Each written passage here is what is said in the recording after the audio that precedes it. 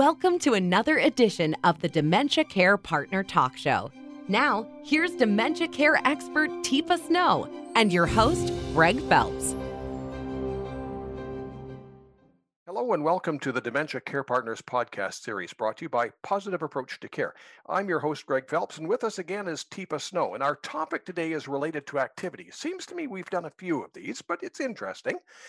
This one is from a listener who had a very specific question about keeping his wife engaged. Now, what might he be talking about, Teepa? What might he be talking about? So in the world of dementia, one of the things we might find is that people that we're really close to, when we spend a lot of time with them, we develop patterns of behavior. So, unless you have something specific to talk about, what do you and your wife talk about during a meal? Ooh, yeah, usually the food or the dog or, the things that are on the news. Yeah. Do you actually work on having conversations while you eat, or do you mostly eat and make maybe a comment or two? Are you actively engaging with one another, or? Probably not. Probably not as often as you think you are. And what Exactly. about when you finish the meal? What usually happens? Does one of you go off to do one thing and one of you go to do the other once you've shared sort of maybe cleanup or something? Yeah, other duties as assigned, right? And other duties as assigned. And it turns out when you're a couple, when you've got a partnership going on, you tend to do things together occasionally, and then you go off and do things on your own, then you come back together.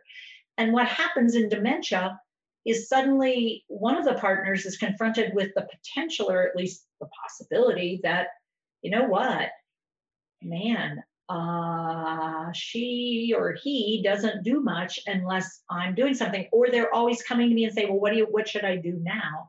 Or we're just sitting and I don't know what to do with them because they don't want to do what I'm doing and I need to get done what I'm doing. But, what are they supposed to do because they're not much of a self-starter anymore? So I think that happens a lot, Greg, that partners sort of are at not sure what to do unless you were together your whole lives and you love doing the same things and you were joined at the hip as a couple your whole married life, which is pretty doggone rare, actually. Now, the listener's question was very sort of general, but I think we have to break it down just a little bit. Would it be important that maybe he understand what gem states are? Things like what stage is she at? How helpful would this type of information be? So recognizing how much of what the person might be experiencing as a change in their partner is actually due to dementia, and how much of it is actually due to, well, that's how she's always been. And are we changing as the person needs us to change? Because it turns out as dementia changes, the person's abilities are going to change. Their interests are going to change. Now, it doesn't mean if I've always enjoyed flowers, I still don't enjoy flowers, but what I'm going to be able to do with the flowers, how I'm going to be able to work in the garden, do things, go pick things, and arrange things. I may need more support. And so then the question becomes not only me, you. Like, how much do you hate messing with flowers? How much do you have opinions about how flowers should be managed? How much does it bother you when I pull the flowers up like they're weeds and you have to replant them? So it turns out that when I'm in a partnership, knowing where someone is in their dementia, what kind of support they need, but also realizing we may think this is just how she's always been, but maybe we need to rethink that, because what we may think is they're doing this on purpose or she's not trying. And in fact, the person is trying, actually. They're trying really hard. It just so turns out that, yeah, they can be trying really hard. It doesn't mean it's working really well. Had another question come in sort of in the same vein, relates to persons living with dementia as they become pearls. What can be done? The question sort of inferred that there wasn't much, but I don't think that's the case. It's not the case. And what's really interesting is we have to change what we're thinking engagement looks like.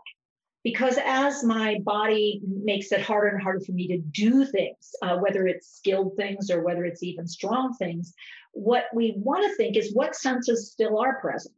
Could I still possibly smell things? Could I still possibly feel things on my skin? Could I still hear things and recognize familiar from unfamiliar? Could I taste things? Could I look at things? Where would you want to put them so I could see them? What kind of things have I liked before? Might you want to present something? And could you need to give me some support? And it might be, ooh, look at that. And when I say it like that, it's amazing how many people go, what are we looking at? Because it's sort of like I get you stirred up. What I did is called on a part of your brain that's more what we call primitive. It's an attention getter. It's called your reticular activating system. And I said, ooh, there's something cool out here. Ooh, ooh. Greg, do you smell that? And what I told your brain is, did you notice something? And when I gave you the, even if you didn't get all my words, you might have imitated my, because what that does is suck the air into your nose, which is where you might have the sense of smell. That's where your olfactory system is.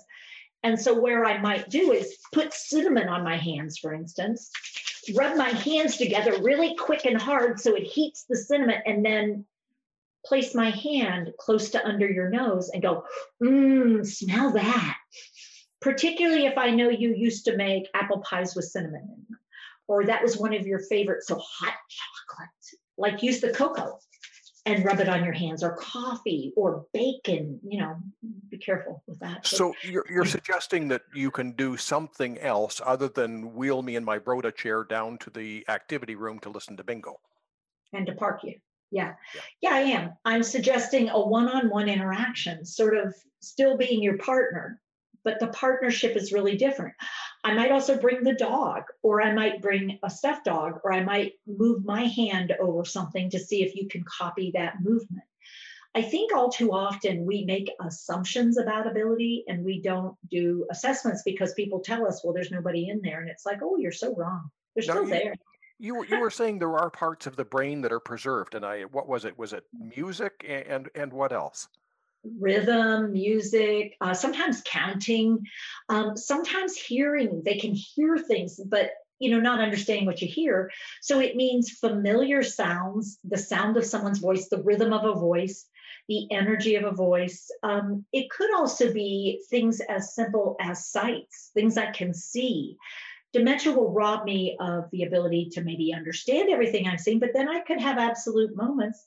So the idea of wind chimes, the idea of a mobile where, the butterfly is flying, and it's what you've done is created a situation where it stays where I'm at because it's hanging on a thread and I get to watch it, or there's something for me to experience. Teepa, where can I find more information on this? We have some late state care videos and webinars because we found that this one is one that a lot of people have trouble with because they're thinking, I don't know what to do. I mean, I have no idea. They can't do anything. So we certainly have a lot of resources online. We have what we call boxes, activity boxes, where we sort of share some ideas. We're also, working on some engagement master classes if people really want to dig in a little bit more and get more skillful. But for right now, just even getting the beginning of understanding the idea of gem states, how people change and what maybe that means for those of us in support. Teepa, thank you very much. Thank you, Greg. You've been listening to the Dementia Care Partners podcast series brought to you by Positive Approach to Care. For more information on today's topics or any other information relating to dementia, go to teepasnow.com.